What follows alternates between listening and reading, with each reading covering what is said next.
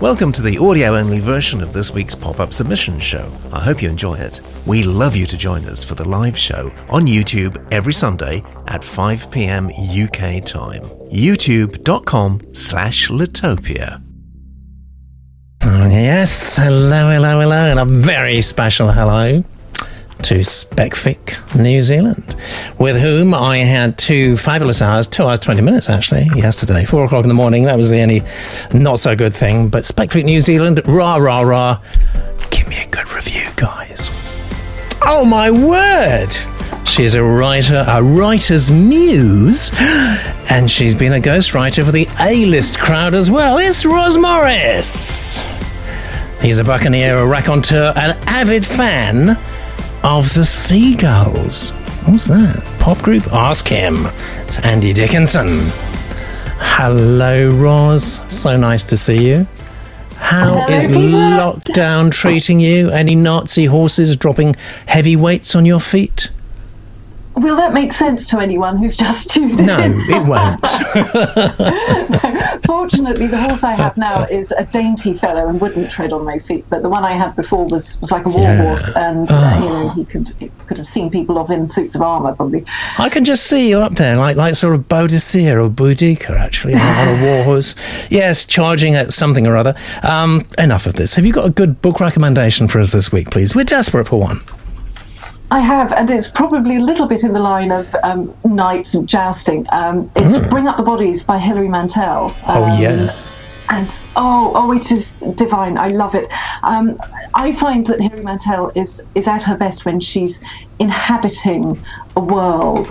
She's not so strong on plot, but she is great at in the nuances of character, the strains people are under, the warmth of humanity. Bring Up the Bodies is basically the story of how Thomas Cromwell has to find a way to get rid of Anne Boleyn that's going to suit Henry VIII's purposes, and it is beautifully done. And there are plenty of events that you already know about. You know she's going to get her head chopped off. You know that there are certain things she says about only having a little neck, because there have been films where this has been done before. But Hilary Mantel makes all of it so new and vivid and tragic, and it's like spending time in the company of someone who is extremely interesting. It's a gorgeous read.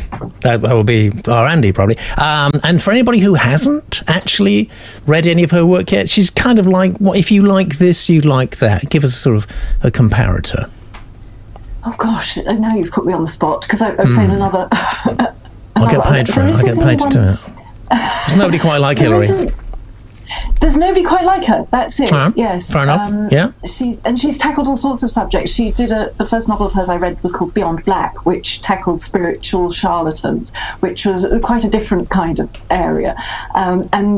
There, everything was completely made up, so her plotting was not that good, but the characters and the environment, it was just such a pleasure to spend time with her. Yeah. And first book. So if somebody wants to get into Hilary, what's the best book to suggest? Oh, Wolf Hall. Wolf Hall, yeah. I thought you said that. Fantastic. Thank you very much, Roz. Oh, look! That's what a seagull is. Tell everybody what the seagulls are, Andy. Come on, you're dying to. I know you are. Well, everyone knows, don't they? It's Brighton Hove Albion football team. We had a brilliant 0-0 draw yesterday, which my dad was quite annoyed by. But, we're doing well. We beat Liverpool and Tottenham in the last few weeks. Fantastic. But I'm sure you know that already, so... Well, I didn't actually, but I do now. Andy, apart from the seagulls, what's been enthusing you this week, especially as far as reading is concerned? To be honest, if I was going to recommend anything right now, there's a new Adam Curtis documentary on the BBC iPlayer, and I think he is just fantastic. Oh, yeah. And I recommend everyone watches that. I watched the first one on Friday night, and I'm still decompressing, but it's just brilliant, Tell people, what does Curtis do? Adam Curtis, I think he might live in like the archives of the BBC, and he just creates these documentary films, these documentary series that cover quite highfalutin, broad subjects, but in this incredibly personal, weird, personal stories way. He's done one called, I call out with him when he's done one called, it was all about Silicon Valley and the psychology behind Silicon Valley, and it's called All Watched Over by Machines of Love and Grace. His titles are brilliant. Isn't that a terrific title? It's a very unusual use of television, actually. I mean, if you haven't seen a Curtis documentary so far, you should just see it, just to see how television can be used. He's a very lucky guy, I think, to be able to use television in a sort of an essay way. So that's a great recommendation. But I know you've got a book for us, and what is it? Yes, so I went into my bookshelves and I was looking for something romantic, it being Valentine's Day. I found absolutely nothing, but I did find lots of 90s throwback books. So one I've chosen is 253.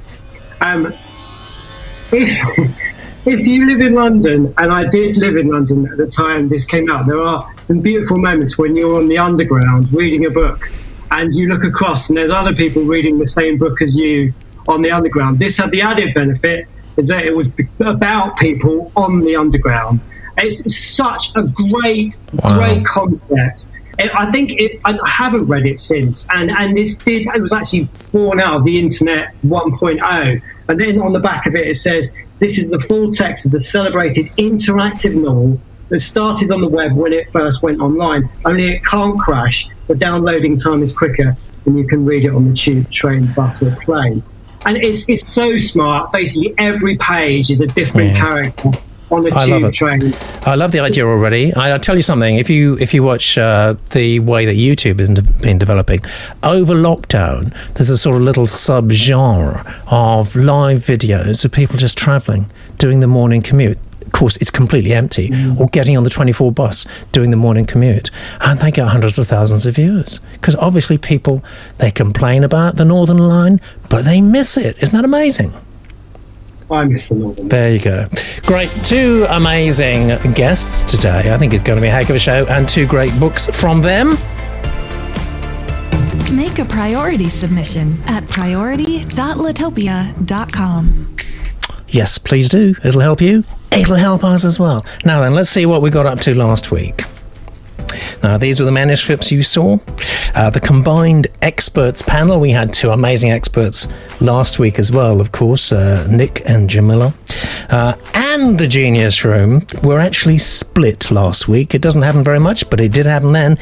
70% of the vote going to Michael Raftow's Above the Clouds, and the same vote going to KJ Bailey's A Handful of Souls. Great titles. But you, in the intervening 6.5 days, you were not split at all. This is how you voted. Susanna didn't get any. Sorry, Susanna. John, no, didn't get any either. Michael got 71%. Oh. KJ, 14%, and that means that Carly, trusting in you, got 15%. A shocking result, really. Quite an amazing divergence from the way the expert panel and indeed the Genius Room felt. And that means, of course, it's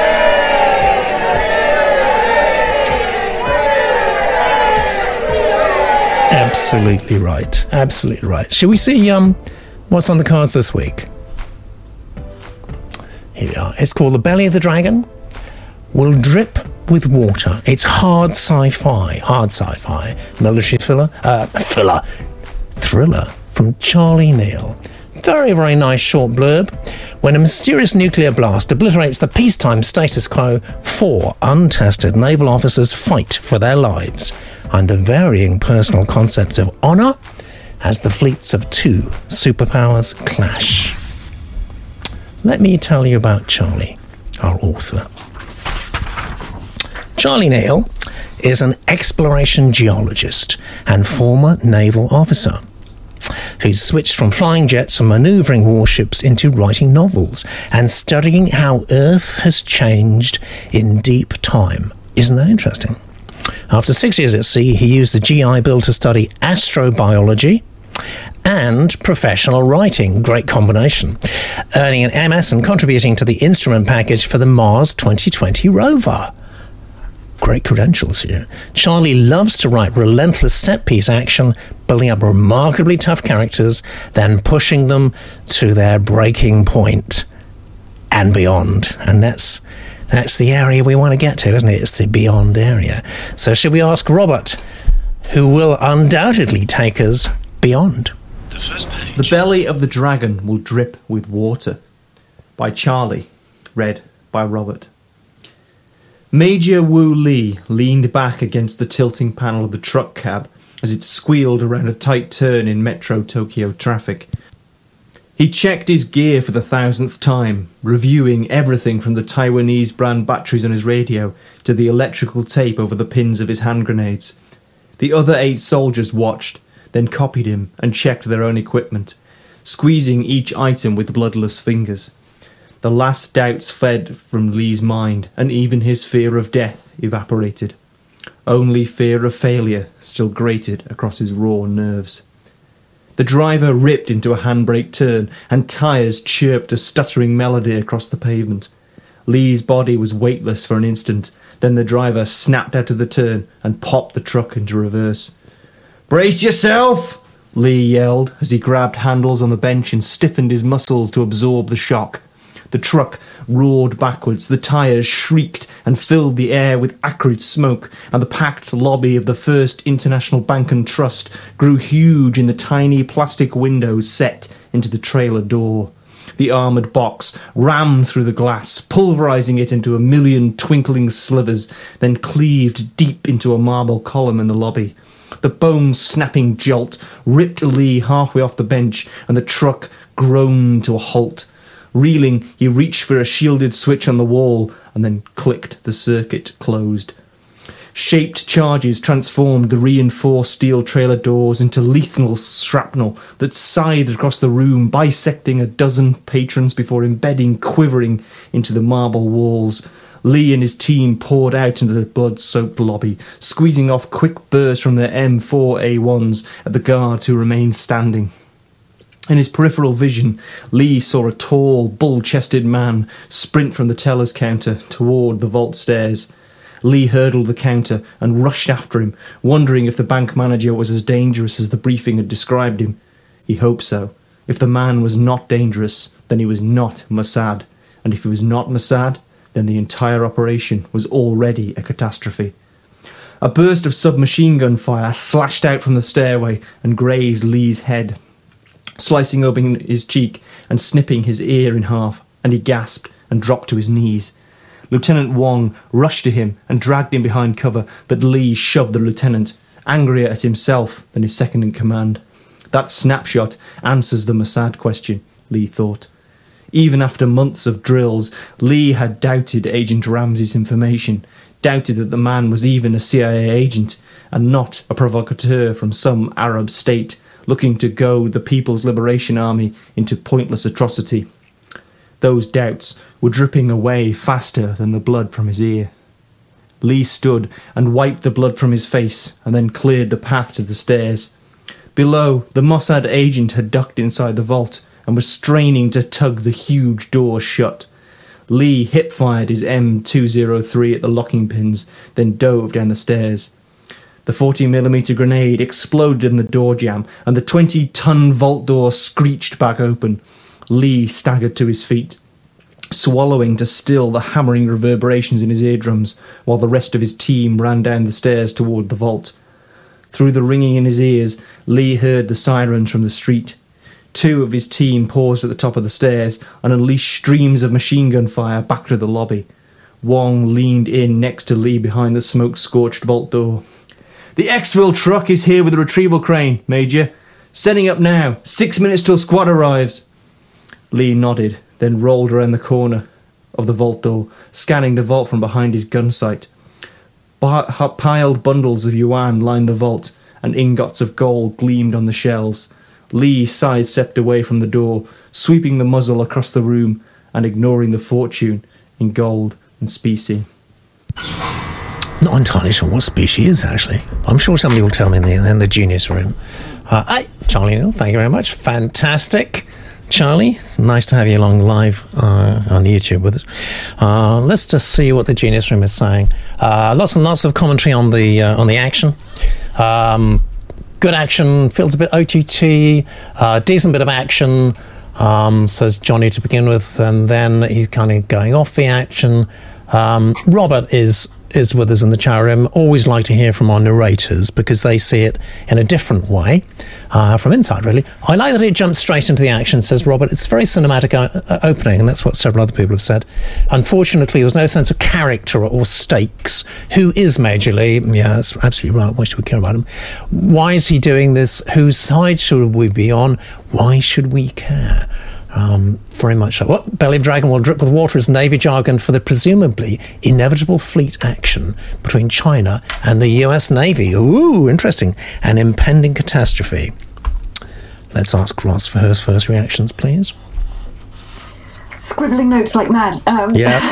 I agree that it's full of action, and that's absolutely right for this sort of thriller. However, there was no SF. And it promises to be a science fiction thriller. So I think you've got to have something in there that promises we're going to see this going to be connected with some amazing device or invention or something like that. It could have been any military thriller. It could have been. It's a bit generic. Yeah. Yes, although it's punctually written. Several people seem to be saying that they didn't really find that they were getting hooked, and I think that might be because we don't have any sense of the difficulty of what they're doing. If you had that in, then that would make us think it might fail, but at the moment it seems to be just quite a lot of someone gets shot, someone a window breaks, all that sort of thing. So you need a little bit more to make us curious about whether what they're doing will work. You don't necessarily have to know the characters from page one in this, but you have to know more why what they're doing is very difficult, I think. Several people have mentioned the title. Sorry, I'm talking like a machine gun. Several people have mentioned the title, and I thought it was rather lovely and poetic, but I can imagine that publishers and cover designers will say it really is quite long, and it would be quite hard to remember. Although it's lovely, and I can see why Charlie called it that, but a different title might be more helpful. Yeah, I'm 75% in favour of the title, but I think it's not quite memorable enough. It doesn't quite cross that hurdle. If it was a real fishing hook in your brain title, you just can't get rid of it, then I wouldn't care. I couldn't care if it's 2 lines, 3 lines, 5 lines long. That would be great with me, but it's not quite sticking there. But Roz, Charlie's with us live now, which is fantastic. We always like that. And Major Lee, he's just told us, has only got 2 pages to live. Now, I've seen a lot of manuscripts like this, and typically they are action manuscripts, and they start off with some 2-dimensional character who you don't care about at all, and they get killed after 2 pages, 3 pages, 4 pages, 5 pages, and we don't really care. Do you recommend this as an opening? I think it needs a bit more of the science fiction in there, because science fiction fans will be saying, where am I getting my science fiction from here? Yeah. Okay, fair enough. Andy, first reactions, please. Yeah, I've got to admit, I forgot it was sci-fi, and as it was going on, I was thinking, okay, how do I relate to this? Because this isn't the kind of book I read, although I've watched many films and enjoy lots of films like this. Yeah. So I was thinking, on the one hand, I think it's the second Batman film, which starts with the Joker robbing the bank, and that is just so tense and so action orientated and so good. And I think you had a lot of that. On the other hand, when you got to the bit where it's like he fired his M203 at the locking pins, I'm like, okay, that's so macho action. We could be here veering towards 18 territory there. So I would be wary at those points. I'm not sure what hard sci-fi is, but certainly it wasn't very sci-fi, as Roz has said, and it was very macho. You've got a great blurb, I thought. What a life you've had as well in your description. Fantastic. Absolutely, yeah. I thought it was a fantastic opening. The bit about electrical tape over the hand grenade pins, I just thought, oh, brilliant, I love that. Charlie's done this before, hasn't he? Yes. Yeah, I'm suddenly there with you there. That's quite good. There's tension, the stuttering melody of the tyres, all good. the bit where I think the charges that rammed the window and then charges obliterated people. I wasn't quite sure what was going on there, but you had created such great momentum and action. I was involved anyway. And then when you had him think about, could this operation be a tragedy or not? I cared for the character. I thought, yeah, good. You got invested. Great. Well, that's very good. That's very good. So we got a slight split there already. I have to say I agree with Roz. I wasn't invested. It feels like a generic action sequence to me, actually. We do have to get invested quite soon. The clunk click, as I like to call it, which is very went to Tom Clancy territory, aren't we, really? The clunk click does work for a lot of readers. They do want to know the technical aspect of stuff. They want to know, even if it's sci-fi, even if it doesn't really exist, they still want to know exactly how it works. That's very important, very major ingredient in Tom Clancy writing. Just out of interest, I can tell you something. I was talking to the publisher of a major author in this genre, no names, no pack drills, and I just kind of assumed that the majority of readership would be male, very much into the technology and the sort of gung-ho aspect, and they said, see, I'm not even giving away their gender, they said absolutely not. They said we've done lots of market research into this, and actually the majority of the book buyers are female. We have a higher than usual readership amongst males, but still the majority of book buyers are female. Interesting fact. Possibly arguing in favour of getting more invested in the characters. The first few pages are absolutely vital for you, Charlie. If you don't show what's so different about this manuscript to publishers in the first few pages, then they probably will skip it, actually. And we are dealing with very well-trod territory here, so don't make it a generic opening. You've got to be I always say this, I've said it many times before, so excuse me if you've heard it before, but you've got to be half a step in front, not a whole pace, but just half a step in front of everybody else, and that's enough just to give you that USP to give you that difference. And I have found out, thank you very much, Robert, what Specky is. Apparently it's cash. That's great. So coming back to you, Roz, you've got to give us some numbers here. Out of what? Oh, I'm sorry, you're such an old hand at this. I thought we've got 1 to 5. 5 is the absolute maximum, best possible score. 1 is not so good. 3, because I think there's a lot that could be improved, but it's very competently done.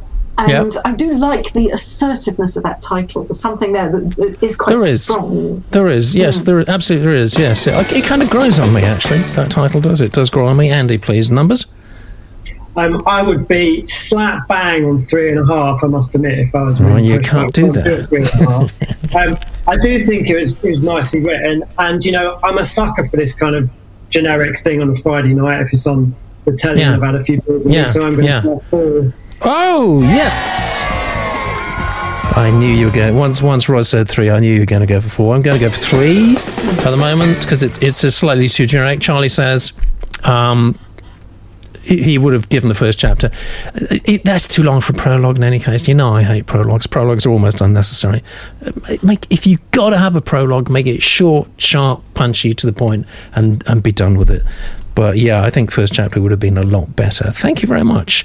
I think we should let's just look at the scoreboard now, shall we?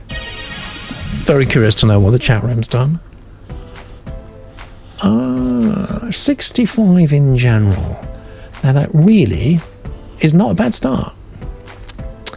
You could end up winning today, actually, Charlie. You could do. Perhaps not, if Kay has anything to do with it. Thank you, Charlie. Kay sent in tipping point. It's speculative fiction. And she's got a website there, QR code. You can go to it. Kay would like you to. We'd like you to. This is Kay's blurb, Liverpool, England, 2055. 20 years after climate breakdown, and the third, don't say this, I feel so depressed already, the third coronavirus pandemic.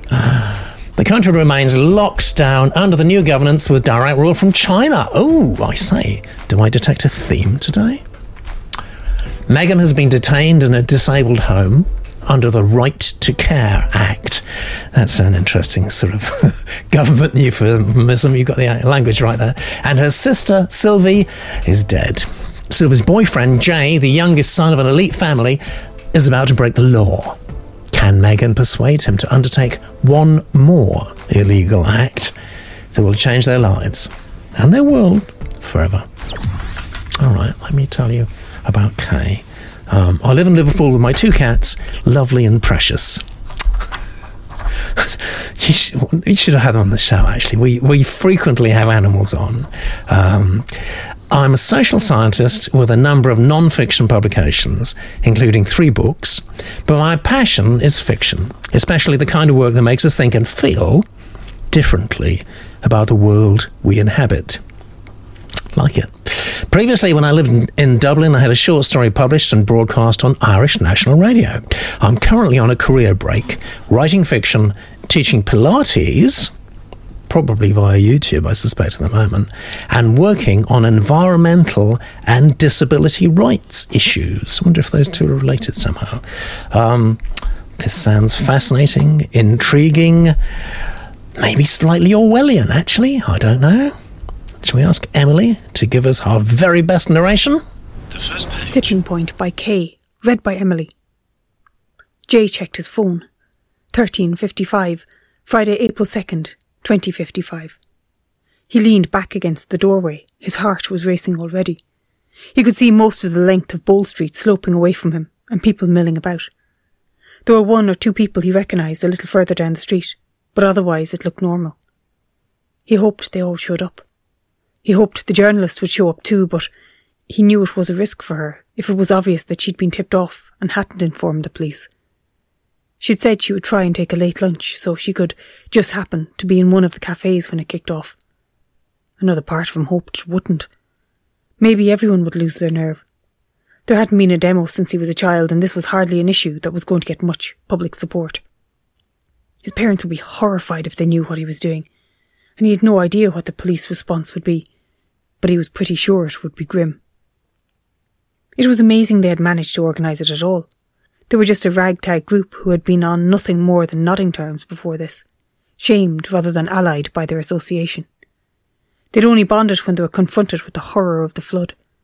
No one had been informed about what had happened, so everyone had just turned up for their weekly visit, only to be met by a roadblock with water lapping around it. They had each stopped in turn, staring, stunned at the water in front of them, imagining what must lie behind. That was how they got talking to each other. Shocked, grief-stricken and enraged. People had started discreetly swapping contact details, and 1 or 2 had gone back every day so they could connect with as many of the others as possible. They monitored themselves carefully, passing on the role of contact person every couple of days and making sure that at least 1 person always left the roadblock as soon as the 10th arrived, so there was never any reason for police intervention. The police watched them anyway, but they didn't seem to know what they were doing. There were about 40 of them altogether, and they had divided themselves up into groups of 8 so that the 2 people could circulate through all the groups, sharing and discussing the plans. They had met at one another's houses. 10 strangers meeting up in a public place might attract attention, even though it was still within the legal limit for a public gathering. In just a few meetings they had agreed the plan and committed to making it happen today, exactly 3 weeks after the flood. For the first time Jay wondered if it was too soon. Maybe they had all been just carried along by their shock and grief without really stopping to think about the enormity of what they were doing or the consequences of it. But he was there now, and it was too late to back out of it. He stared down the street.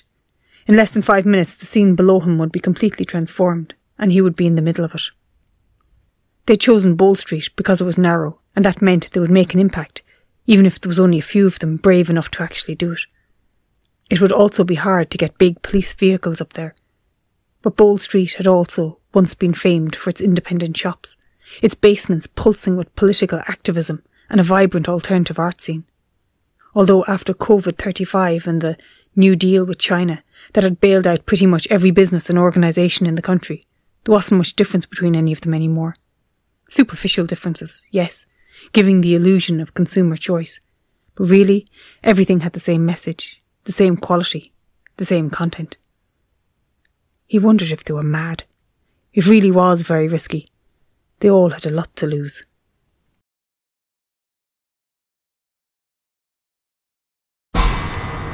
Sorry about that. I was thinking hard, actually, which I guess is a tribute to the writing. I was thinking about what made me stop and just lose sense of track and time was COVID-35. I was thinking to myself, Andy, do you think we want a COVID-35 novel? I don't know. Sadly, no, I don't think we do. I do think I'd be interested in a novel that's about Liverpool in 2055. But I thought, when that was the first line of blurb, I thought, oh, great, are they still banging on about the Beatles? Is Klopp still there? Are they still... are they going to win the Premier League? But genuinely, I'd be interested in knowing what the future was in Liverpool. Why not Liverpool? I haven't seen a science fiction story based in Liverpool before. So I like that. 20 years after climate breakdown, pandemic, and China, I was a bit... it's so kind of like, these are current topics. Let's put these current topics in play and then figure out the future. Yeah. And it's not quite what I'm looking for. I would say that in a speculative novel. Putting the time and date in the first line, I think that's a little bit obvious for me. And there's an awful lot of info dumping going on here. Lots of technical backstory. It's well enough written, beautifully read. But there's going to be a demonstration, and the main character is doing lots of second guessing about the rights of whether they should be doing it or not. That's the good stuff. That's what I'm interested in. The backstory of all the things that's happened going up till now, the flood. I need to catch up with who you are and where you are in the present, I think, before I'm going to be properly engaged in what you've been through. Yeah, it's a bit of a briefing, isn't it? We're finding the Genius Room, never wrong, always right. We can get it wrong sometimes. They don't. Steve C says lots of exposition. There is. Johnny, big chunks of scene and mood setting, but not gripping. Eva, too many details. Nothing that strikes me as important. Jethro has joined the room. Oh gosh, I'm with his combine harvester. He's been away a long time. Kate says distancing effect to a large extent because it's all being told, not shown. One of your basic rules there. I'm out, I'm afraid, says Georgina. Yeah, so there seems to be a general view there that there's, I guess, what would you say, Roz? The writer is kind of writing themselves into it? I think it seems to be like an early draft in that there's a lot of material there that will be very useful, but it could now be presented in a stronger way. I think someone in the chat room actually said that if it started at the moment where there's someone looking at this flood and they gradually start talking to each other and they've never spoken to each other before and something starts from there, that would be far more gripping. Using exactly the same material. So there's a lot of very plausible stuff there. And there's a real depth of knowledge and understanding of this world. So I would start with that. And I'm giving a cup of tea. You lucky thing, you. I thought that was the horse in the next room, actually. So use what you've got and write a draft starting with that, and you might find it all really comes to life because there's a lot of hard and good work that's already been done, and there's some lovely phrases. I did really like that phrase, imagining what must lie behind. There's an interesting sensibility at work here. It just needs a little bit more work, but it's not far off. Okay, well, that's very encouraging. I think that's a very perspicacious, of course, as we would expect. Nothing less from you, Roz. Give us a number. 3. 3. All right, fair enough. Now, the thing is that we did have, didn't we, last week, actually, interesting, with Nick Cheetham, boss of Head of Zeus. We did kind of have this discussion a bit about COVID as themes of books. And obviously there are going to be enormous amounts of books with COVID as themes. How we get into that from here, we're not really out of COVID yet. I don't know. And I think it's fair to say that both Nick and Jamila last week were not madly keen on the idea of COVID as a theme, even though, as I remember, it was a kind of a romance relationship book. So maybe it's slightly too early. I don't know. Andy, a number, please. I'm going to go 3 as well. 3 as well. Okay. I'm not going to go as high as that because I think that I think you're writing yourself in, actually, Kane. I think Bros is right. It's got a first draft feel of it. There are, chunks of gold in there, definitely, but it's not quite expressed enough at the moment, so I'm going to be realistic. I hate it when people are realistic. Let's see what the numbers look like. Okay. So it's 50% and 65%. So there's still plenty of headroom, actually. Yes, plenty of headroom. So let's see what our next submission is. And it's from Matthew Doc Varga. That's a name I remember. You've been on before, haven't you, Doc? Yes, you have. And which is always great, actually. It's lovely when we get people coming back. It's fantasy. It's the 7th day. And this is Doc's blurb. Set in a mythic universe of angels, demons, and quantum physics. The 7th day is a brisk and exciting adventure story, but it also addresses deeper themes of free will, destiny, class, and ultimately, even the meaning of life. Okay. I can't help but think of Monty Python. Let me tell you about Doc. While the 7th day would be my first published novel, he says, I have been writing seriously for 15 years. My latest short horror story was recently published in the Broken Rules Publishing Horror Magazine. And my science fiction novella, Prey, will be featured in the June 2021 issue of After Dinner Conversations. Get your order in now. Several of my scripts have been made into short films. Away from writing, I'm a successful composer and songwriter. Fantastic. Okay, so let's see if Jeff would kindly read it. Will you, Jeff? Will you? Thank you. The first page. The 7th Day by Matthew Doc Varga. Read by Jeff. A snake in the grass. An instant. A moment so fine it could dance on an atom. A choice. That is all it took to bring existence to its knees. While you are of the flesh, and I am not, inside we are the same. We are both the tools of a madman, which by his will, subjugated, bound. I had my instant, my choice, that has long since passed, but now you have yours. Take this fruit and eat it. Inside is knowledge and power beyond your comprehension, secrets that will unravel the universe and make it bend to your will, mysteries that will allow you to become the creators of your own life. I will not lie to you, as he did to us. This power does not come without consequence. It will precipitate the garden's decline. It will bring the bitter cold of winter to make brittle the trees that offer you shelter. You will watch as the world rots and withers along with your bones and body. You will forsake your immortality and know death. But you will also know life. Knowledge of creation is the knowledge to create. You will come together and bear children who will, in their turn, bear children of their own. They will explore a universe teeming with possibilities. Where we had one great choice to make, they will have thousands. Before that, let me tell you a story. One I hope will help you understand. One I hope will help you forgive me. One I hope will help you realize why I want you to forsake your duty and turn your back on God forever. Chapter 1. Michael sped across the universe to answer his father's call. Space debris passed through his body. His glowing blue armor flashed kaleidoscopically as he engaged meteors, planets, and the simmering suns. He pushed himself faster. The chariot wasn't far now. He slowed as God's chariot appeared in the distance. He saw the bright red trail of Samel, his closest friend, who also sped to answer God's call, even though Samel was the least radiant of the archangels. Michael had long sensed a tiny hole in Samel that had never quite healed. Now, as he approached the chariot, Michael spun, sending out a flash of light, and Samel returned the greeting.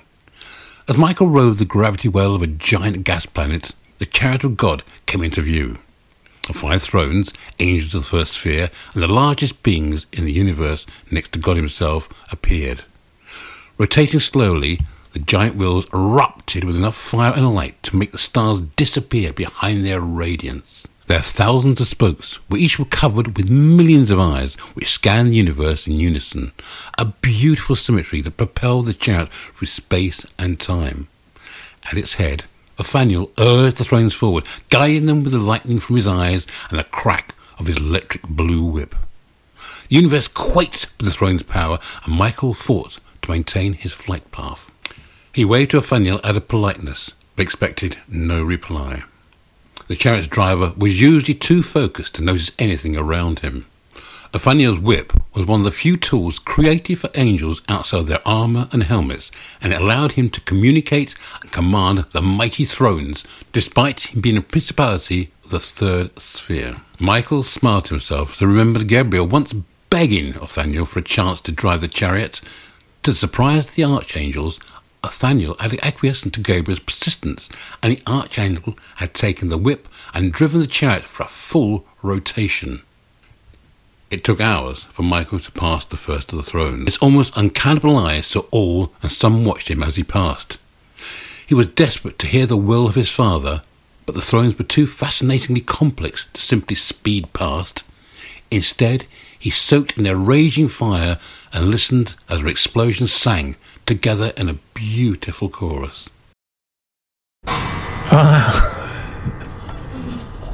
So, most people were commenting on Jeff's reading, I think. Kate says Jeff is the voice of God. That's true. What a reading. Wow. I don't think I can detach the reading from the words, actually. Roz, help me out. Yes. I felt it was beautifully written. He's got a lovely ear. And great to have Doc in his name too, E. Doc Smith. But I found everything a bit abstract altogether. The blurb was abstract. It didn't tell me what kind of people I'd be reading about, what kind of trouble they were going to get into.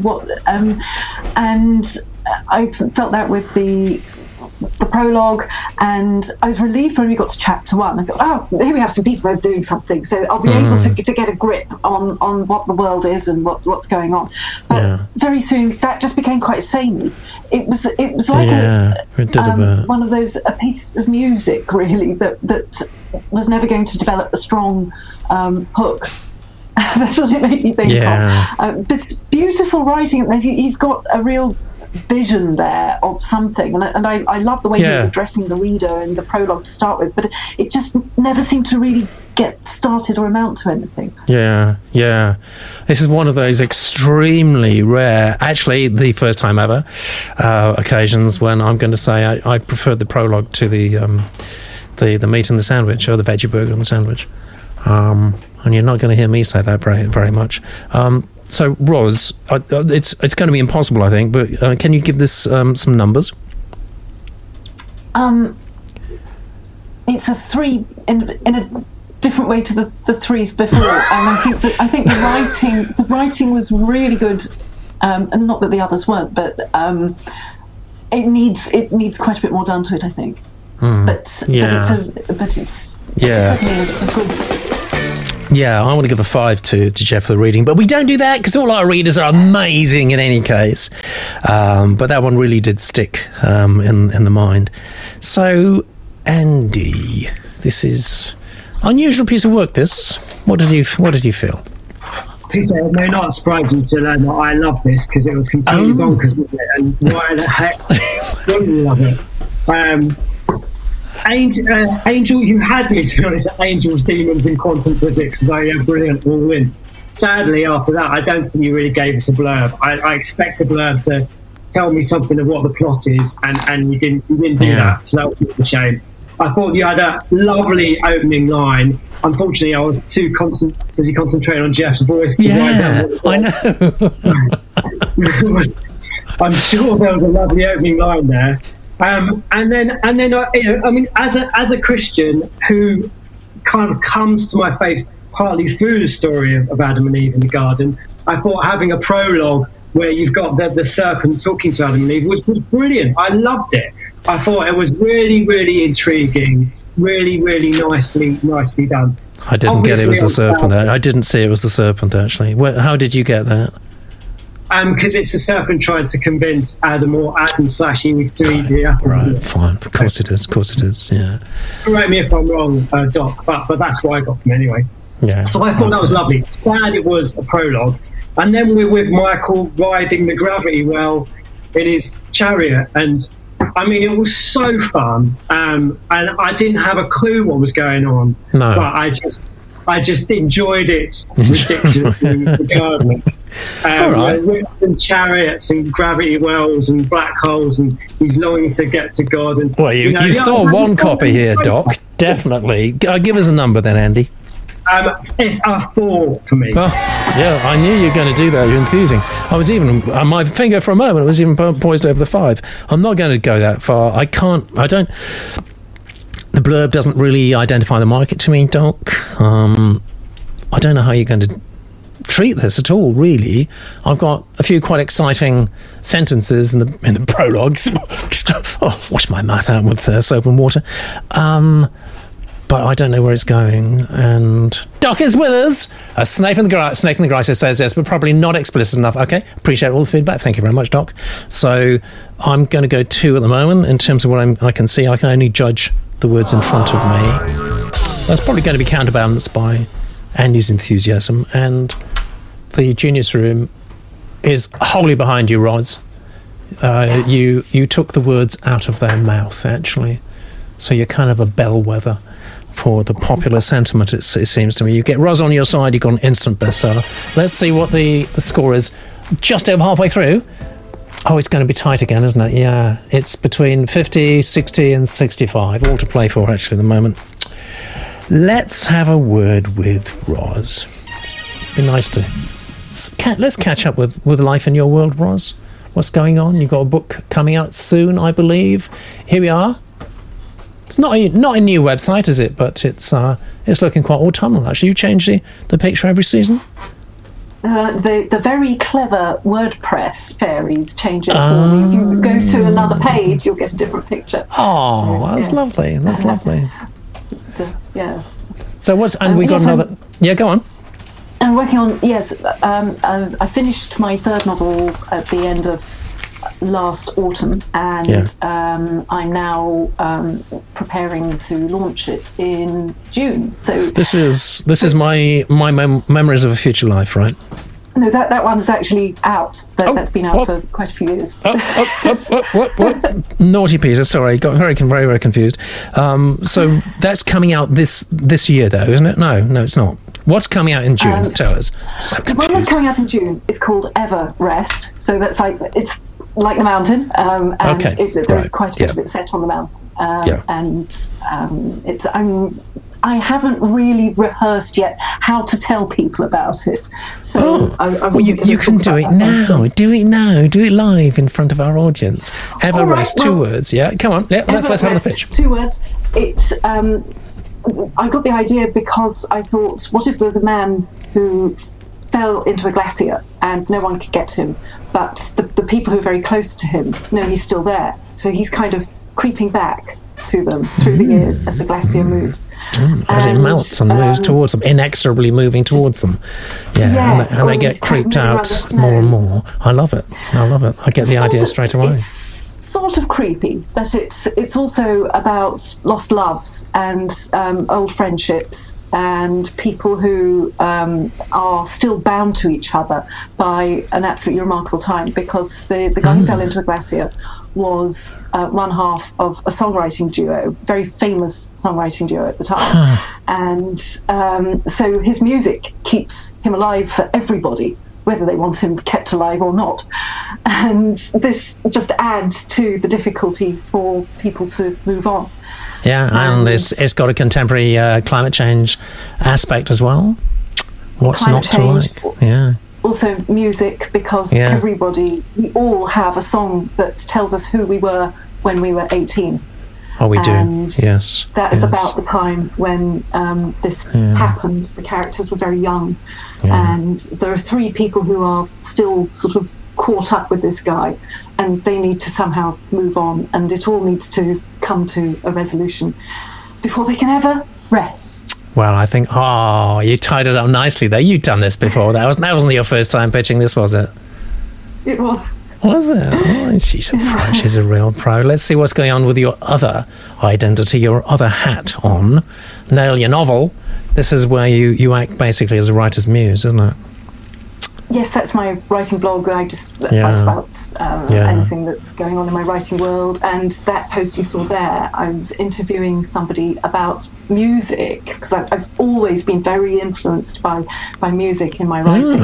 It kind of just tells me stories, tells me characters.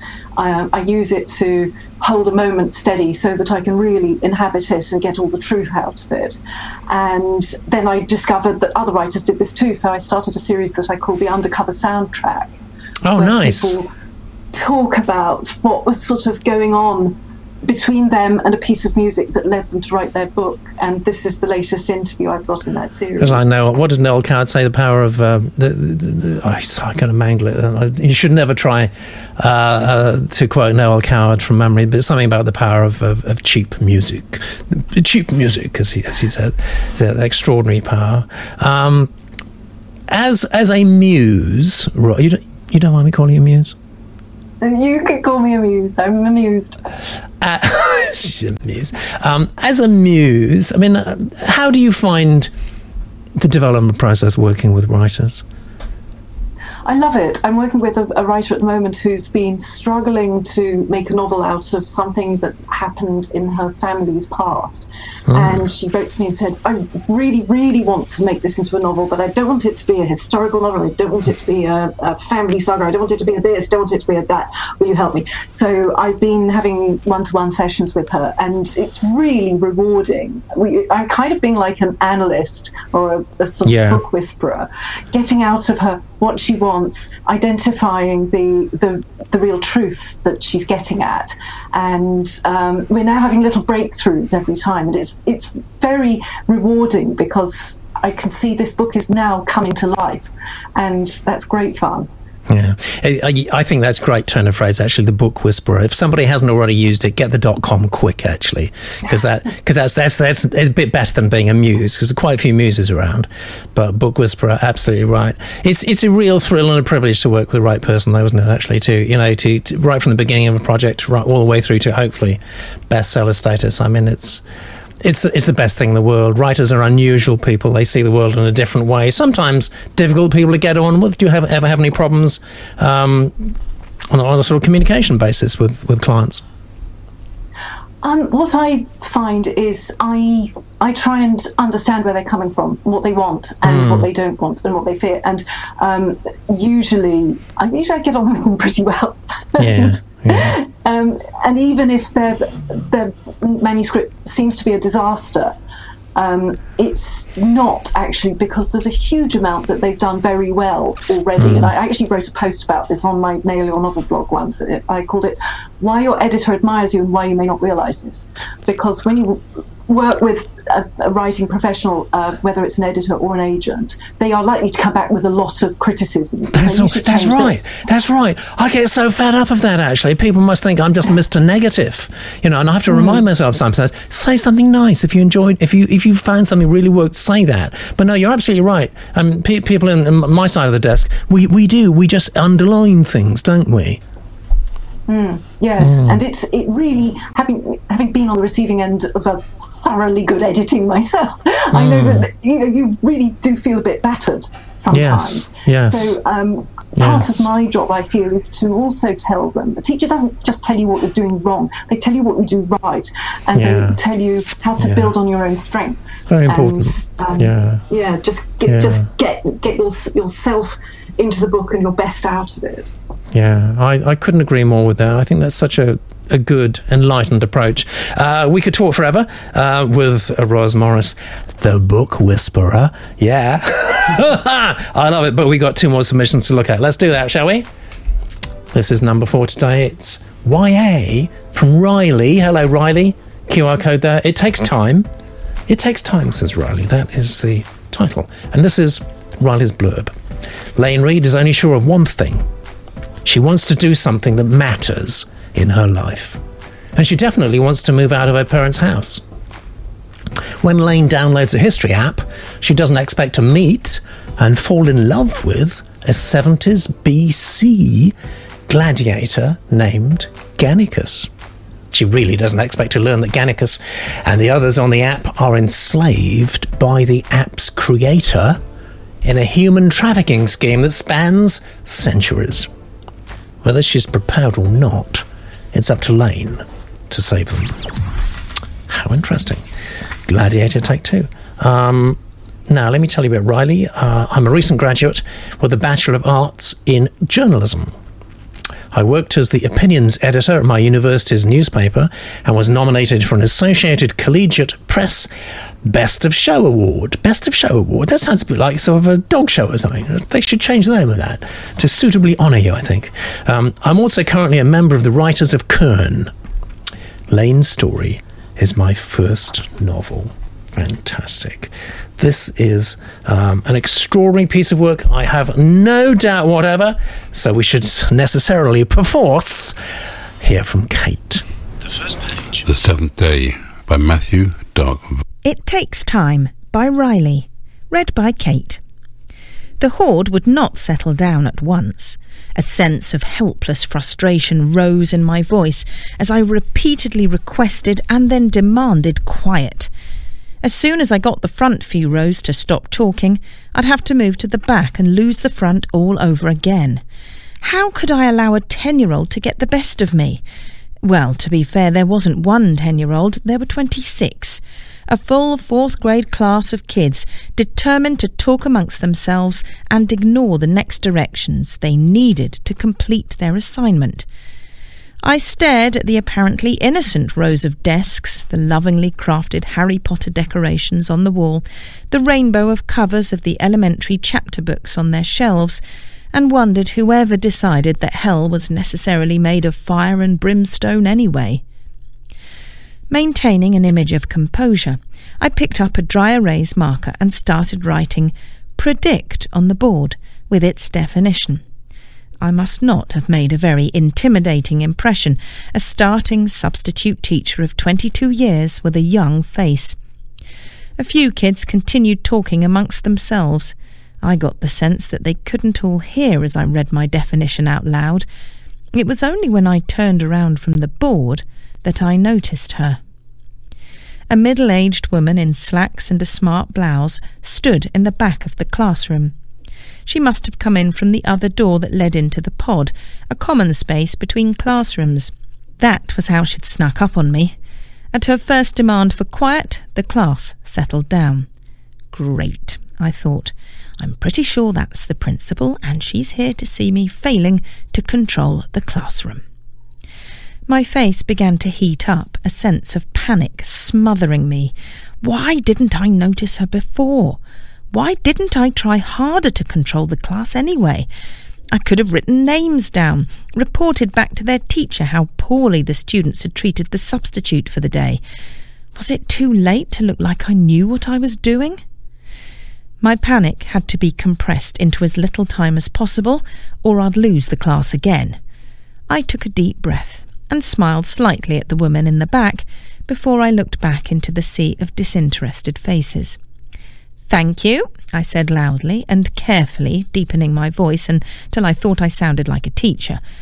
As if nothing had happened, I turned to the board and continued writing the vocabulary on the board, the dry erase marker sliding easily across.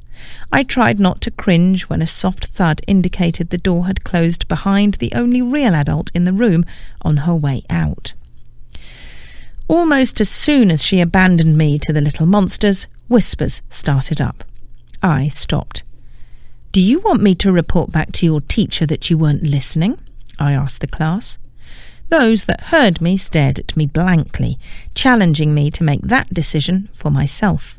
They were the good ones, at least they were listening. I returned to my lesson anyway. That was the last day I worked as a substitute teacher. It wasn't that the principal had decided I was too awful at my job to let me back, although I would have understood. Instead, a global virus had shut down the world, sending people into their houses to work and learn from home. I suppose I should have been horrified at the turn of events, but I was mostly relieved that I didn't have to substitute any more. I'd had kids throw books, tell me they hated me, and flat out refuse to do their work. I'd taken my fair share of phones and sent a few students to the principal's office. That kind of work might have been good practice for an aspiring teacher, but I had no such goals. Actually, I didn't really have any goals. Not at the moment. What I did have, though, was an anti-goal. A goal of what not to do. What not to do, eh? Kate says, the writing isn't bad, but this is starting in the wrong place. How often do we hear that, actually? A lot. Robert says, I'm pretty sure that teenagers actually enjoy annoying the substitute. Is it really a character they're going to have empathy with, even if they should? And Kay also says, pretty good rendering of this supply teacher experience. Of course, that's not really what the manuscript's about. It is trapped in an app. That's what I've got as a logline, trapped in an app, which I guess is a metaphor for our times, Andy. Oh, isn't it just? Do you want to talk about that? No, we should talk about the book. I think you had a blessed blurb so far this evening. I like the opening line, wanting to do something that matters. I think when you're a teenager, you desperate, to be honest, I've still got that, and I'm very old, but still, I can identify with it as a main character. There's two big problems I have with this. A, it's YA, and it seems your protagonist is a substitute teacher who's 22. So I'm not quite sure they correlate. And B, unfortunately, I think your writing is fine. This is such a standard situation that it's hard for me to kind of get excited about it. And also, it doesn't seem to reflect your good blurb at all. So I think when you're doing stuff like when you've got her thinking, I'm pretty sure that's the principal watching me. You're repeating the action you've just shown. So if I got that, then it's unnecessary. And if I didn't get that, then something's wrong in what you've just done. So, just for me, I'm not really engaging with a substitute teacher struggling to wrangle 26 young kids, and I'm not quite sure why it's YA, and I don't think it fits, unfortunately, with your very good love. Yeah, all right. Well, I can't disagree with any of that, actually, and I think the Genius Room was pretty much in agreement with you. So numbers, please, Andy. I mean, the writing was fine, so no, I'll give it a 3. Give it a what? A 3. Got it. Thank you so much. So, Roz, there is some discussion. Actually, there's some agreement, really, in the chat room that 22 is simply too old for a protagonist for a YA book. Is that the case, do you think? Or, I mean, I was wondering about that, and I was thinking, well, actually, if you are a YA reader, maybe still at school, you do kind of wonder what it's like to be on the other side of the teaching desk, don't you? I don't think so. Okay. It was just me. You might have, but maybe it's a new kind of YA. But no, I was thinking. I thought this character was going to be a teenager, and not in a job where she's on the other side of the fence from teenagers. Yeah. She might as well be a parent. I don't think it's the kind of character that they want to read about. Okay, and, Riley. Sorry, Riley. Go on. Yeah. But I loved the blurb. I thought the blurb was great. I was really looking forward to it. So I was quite baffled by this choice of first scene, actually. Yeah. Everything Andy said, I agree with. Yeah, there is general unanimity apart from me. Riley, I tried the best I could. I tried to fight for your case. No one's buying it, I'm afraid. I think there is general feeling that your protagonist is simply too old for YA. I'm sure you can find an exception to that somewhere, but we've all felt like that. So, Roz, coming back to you in some numbers, please. Before I give the number, I will say this premise is great. Do something with it. Yes. Yes. So I'm going to give you a 3 for the premise. Good. All right. Fair enough. 3 for a premise. It's not strictly what we do here. I'm going to be incredibly mean again and say 2. Because I'm not, what do? I sell manuscripts, all right? I'm a hawker of manuscripts. Do you want to buy a manuscript? And could I sell this at the moment? I think there is a general reaction out there that the protagonist is simply not the right age. So I probably couldn't tell it, hence my low score. Sorry about that. Let's see what's going on in the scoreboard. So, yeah, it's bunching, isn't it? It's bunching. 50, 50, 60, 65. Charlie, if you're still with us, I wonder if you've got any nails left, because you are inching out there into the lead. No question about that. But we do have one more. It's a great pleasure, Charlie. Charlie's definitely with us. Got one more. Just one more. Our last submission of the day is Now and Then. The inverted commas there, the quotation marks are significant, actually. Don't often see books with quotation mark titles with quotation marks, do you? It's from Chris Colby. And there's a QR code there too, and it's commercial fiction. That's a big, nice, wide genre, isn't it? Hello, Chris Colby. Well, Chris, if you were hoping to be anonymous, I think your pseudonym has just been well and truly blown. So, sorry about that. You can blame it on us if you want. So let me read you Chris's blurb. I've finally finished my first book, Now and Then. This doesn't sound like a blurb, Chris. I finally finished my first book, Now and Then, standing at 99k words. It reads like a mashup of the glamour of Jackie Collins, the mystery of Shari Lapina, the humour of Marion Keyes, and the feel-good factor of Belinda Jones. I love that combination. What a powerful commercial blend that is. But it's not a blurb, mate. At 7 years old, here we go, this is the blurb. At 7 years old, Charlie stared at her father lying dead before her. She's holding the smoking gun.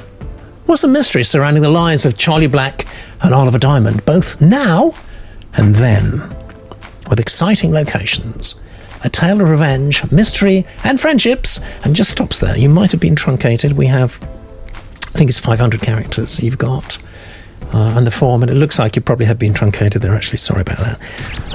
No, I'm not sorry about that. You've got 500 characters, so use them wisely. Let me tell you about Chris. You're 58 years old. You don't need to give your age, but if you do, I mean, it's fine. I'm 58 years old. I've spent all my life in the entertainment industry. That's good, because I often remind writers, that's the business we're in, actually. That is the business. You know, we can get a bit highfalutin about it and so on, but we are actually in the entertainment business when it comes down to it. First as a performer, you say, then an agent, followed by a theatre director, producer. I enjoy a good page turner, and I hope I've created a book that people will really enjoy. So that means, doesn't it, we have to ask Kay to do her best. The first page. Now and Then by Chris Edmonds, Aka Colby. Read by Kay. Prologue. Coney Island, 1984. The lights flickered as an ear-piercing scream rang through the air. A gruesome sight loomed up ahead. The kitchen was dark and gloomy, but there was no doubt as to what was happening. The axe thundered down on the butcher's block with a crack as the head fell into the basket with a resounding thud. The cook raised her head towards the heavens and laughed with maniacal fervour. Charlie screamed and buried her head in her father's chest as the carriage sped past the bloody kitchen and pushed through a set of doors with a thud into sudden daylight. Charlie heard the music of Coney Island and opened one eye to see her mother jumping and waving frantically down below. Suddenly the carriage pushed through another set of doors and re-entered the depths of terror. Dante's Inferno resembled a castle, with a devil-like creature peering over the parapet with bat wings and huge teeth. Wrapped around a large turret, a werewolf howled to the moon. Charlie insisted her father took her on the ride. After all, it was her 7th birthday, and he couldn't deny her anything, even if it was against her mother's wishes. James and Lily Black were the happiest married couple you could meet, and they both doted on Charlie. She was christened Charlotte Black, but her father always called her Charlie, and it suited her tomboy demeanour. She was both mischievous and inquisitive, forever insisting on wearing pants and a tea, and spent her days climbing trees and saving wounded birds. Always a daddy's girl, she only had to squeeze out a tear and her father's heart melted. She could have anything she wanted if she put her mind to it. Lily waited anxiously at the exit. Suddenly the door sprung open, revealing James with Charlie still buried under his protective arm.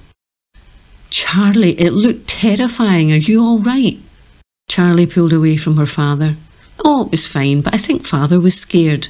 I had to comfort him." James winked at Lily as they climbed out of the car. "OK, who's for some cotton candy?" Charlie shot her arm into the air. "Me! But first, let's have a photo, please." Charlie ran behind the cutout of a werewolf family against a moonlit sky and poked her head through the hole in the face of a young werewolf. Lily laughed and pulled James with her for the photo, and they all made a face at the camera. The photographer gave Lily a numbered slip, and when they collected the print from the photo kiosk 5 minutes later, Charlie giggled hysterically. James hoisted her onto his shoulders, making her squeal with delight. He squeezed Lily's hand. "After I've signed off on this current project, let's take a trip to Disneyland. The three of us." "Yay!" squealed Charlie. Lily kissed James on the cheek. "Well, it's a step up from Coney Island, I'll give you that." James laughed. "But no more horror rides, Charlie." They walked down the boardwalk, James holding Charlie with one hand and Lily in the other. It was the perfect day, a day that Charlie would never forget. The real horror of her 7th birthday didn't manifest itself until later that evening, after they arrived home. 2 ear-piercing shots, then silence. The body lay before her, twisted, contorted, looking up in agony, imprinting itself on her memory. Charlie stared in disbelief, and her world stopped turning for a few seconds. Her mouth moved, but no sound came out. She tried to scream as her heart pounded in her chest. Nothing. Then came the blood. So much of it, seeping out of his shirt, slowly gliding over the polished parquet floor. She watched as the body convulsed one last time, and then stillness. Footsteps. Someone was running down the hallway. The living room door flung open and Lily threw herself into the room. Charlie turned in terror as her mother screamed, "No!" She stared at Charlie's hand. "Charlie, what have you done?" Charlie looked down. There in the clutches of her tiny hand was a revolver. She looked at her mother in disbelief. Uh-oh. We're in for some trouble there, I think, Charlie. First reactions, Roz, please. I, first of all, was quite confused because I didn't realise it was a ghost train until it was quite the way in. And because we know there will be a murder, I was thinking this was going to be it. And why is it being described in such a peculiar way? And then having seen the whole excerpt, now I realise what this is doing is setting up the perfect family and lovely day, and then that's all undermined and destroyed. I think it could have done it much faster, and the writing also seemed quite pedestrian. It was clear, it was vividly imagined, but there wasn't enough panache that you need with this kind of fiction, I felt. I also the comparisons that she was aiming for, the comparison writers, one of them she mentioned is Marian Keyes, who has a very sort of warm and characterful voice, and that's not this kind of writing. This kind of writing is serviceable, but it doesn't have that kind of style and panache. I'm not getting any voice at all, actually. It's a good point. Yeah. Give us a number. 2. Yeah. I knew you were going to say that, and I heard that hint of regret in your voice, because you don't like to do that, do you? Yeah. This is what a book doctor, no, a book witch, no, what is it? A book whisperer does. But no. I don't know why I said that. Sorry. Quickly moving on to Andy. Now and then, I don't like the quotes. Sorry, they're not for me. The blurb, as Pete said, the first paragraph in your blurb is actually for your letter. The second paragraph, the first sentence, is the beginning of a tremendous blurb, and then you go back to pitching again. So you definitely need to look at that. It does need sorting out. The idea of an agent who needs an agent, that's a story in itself, isn't it? That's something I want to read right there, frankly. So that's all good fun. I mean, to look at the chat room, it's up on me straight away. Your text is so dense. It needs breaking up because it's not pleasant to look at or read like that. So I would definitely look at formatting your text a bit. And I was so frustrated and annoyed earlier on because I didn't know what was going on. Like Roz, I was really lost. I realise now that the clue is Coney Island, and yes, I've never been to Coney Island, but I am aware there's a theme park there, so that makes sense. But right now, gosh damn it, I desperately want to be in a theme park. I mean, I like theme parks anyway, but I'm trapped in my house. I want to go to a theme park. So why be a bleak about it? Tell me I'm in a theme park and I'm excited straight away. Being oblique about it like that, it has the danger of making you look like you're being smart, and it makes me feel not very smart at all, which I hate. So please don't do that. And then we realised we're with Charlie. She likes wearing pants and t-shirts, which to me feels, what child doesn't? That feels a bit old-fashioned. Well, everybody does that in lockdown. I mean, we're all doing that now, aren't we? Let's face it. I'm wearing my sweatpants yet again. Oh, don't! Oh, God! Oh, no! Oh, I'm wearing a skirt. I'm not going to show you. I'm just not. Come on, Peter. Get them out. I'll tell you, I have Bermuda shorts on and you're not seeing them because you're going to see my knees if you do. Let's get back on topic, guys. It was a very confusing beginning. Yeah, go on. But yes, and I was thinking, okay, I'm going to have to give this a 2. Yeah. I haven't. Oh, you haven't? Oh, sorry, take all that back. Take my 2 back. Yes, take it back. All right. It's not a 2. What is it? No, the ending I thought was fab. And that's what I loved about your blurb. The idea of a 7-year-old kid shooting her dad. And I thought you painted that heart-achingly graphically. And I was interested in that. As a caveat, I must add, someone in the chat room said they're called Lily and James, like the parents in Harry Potter. Yes. And I just happen to be reading Harry Potter with Ben at the moment. And also they're called Black, which is of course Sirius Black. So I will definitely change those names. But I thought the last 2 parts were really, really fun. No, not fun. Horrific. But yeah, I'll give it a 3. And I'll now Wow, that's great. Thank you. And, of course, the Genius Room now, even at this moment, are exchanging photos of what they are wearing in their bottom halves. We can't show you that, obviously, being YouTube. Let me just give you my take quickly, Chris. It was I think everyone agrees it was a very, very confusing beginning. At that point, you would have lost most agents and most publishers. They would have just gone, this is not right. Next. Gone. So, that's you've got to sort that out. The beginning was just a solid mass of text. I can't tell you how horrible that is to look at. If on a Friday afternoon you're reviewing submissions and maybe you've been through 20, maybe you've been through 30, and you see that thing, it's a solid migraine just staring at you. That's what it is. So please show a little sensitivity in terms of the way you present the material, and just be nice to your reader. I keep saying that. Please be nice to your reader. You're not helping me with the genre. Just to say commercial fiction is not right. That's what we deal in. We need to know what shelf it's going to go on. We need to know what publisher to pitch it, which imprint, which editor to pitch it at. So you've got to have to be more precise there, please, if you can. And there are some basic writing tricks I think you need to learn as well. And they are tricks, so you can learn them. But all that means it's a 2 from me. Sorry, but there we go. Thank you very much. I'm going to call you Chris. Thank you, Chris. That's very nice to hear. Especially, when we're kind of realistic about stuff. We do get feedback, actually, just interestingly. People do review us. I mean, if you want to review us now, leave a comment on YouTube. Please do. Like us, please do. Subscribe to us, please do, because that helps to get the word out. And we are definitely not hitting it as far as the YouTube algorithm is concerned now since the recent rejig. So we need all the help we can do. We can get in that respect. Particularly subscribe to the channel, particularly like the video. And I think that seems to raise it up a bit. But it is nice to hear, if we've had a useful effect. And I'm pleased to say we do get some gratifying comments from people, actually. Here's one.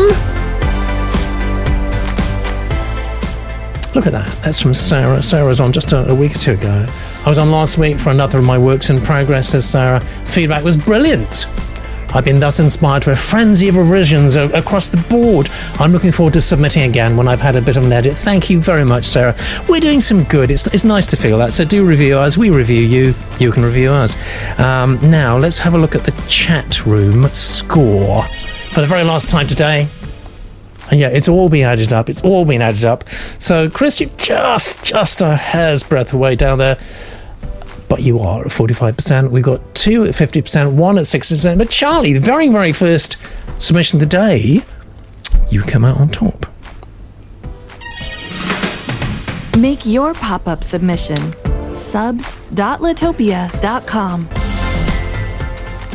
Well, I think you come out on top, but you may not, because in the next few seconds we're going to give the chance to our fabulous panel. Actually, they've been great today. People have been saying that in the chat room, so you must have been great. Andy, you can see the scores in front of you there. You've been generous to a fault, perhaps too generous. Perhaps you want to change one of your votes downwards instead of up. You know, usually I play none, but in this case, it's because I love the 7th day so much. I would drop the Belly of the Dragon back down to a 3, because I did enjoy the 7th day that bit much more. You're going to drop that to a 3. It's done. Wow. Doesn't often happen, but it happened. Roz, so nice to see you on again. Hope you come back soon. Do you want to change your vote? No, I'm pretty happy with what I've given everything. I'm not comparing them. I don't consider one to be because I give a 3 to one, but then give a 4 to another. They stand. You take everything as it comes, which is just fantastic. For the which do you prefer, Book Whisperer or Book Witch? I quite like Witch. Well, you shall be known as that henceforward if you so wish. Thank you, Roz. Fantastic to see you. I hope we see you again soon. Don't forget to vote on today's show. That's it, litopia.com/vote. That's where you go. And please do, over the next 6.5 days. It's been a great show. Thank you so much, Roz, Book Whisperer, and Andy, Seagulls Forever. See you next week, everybody.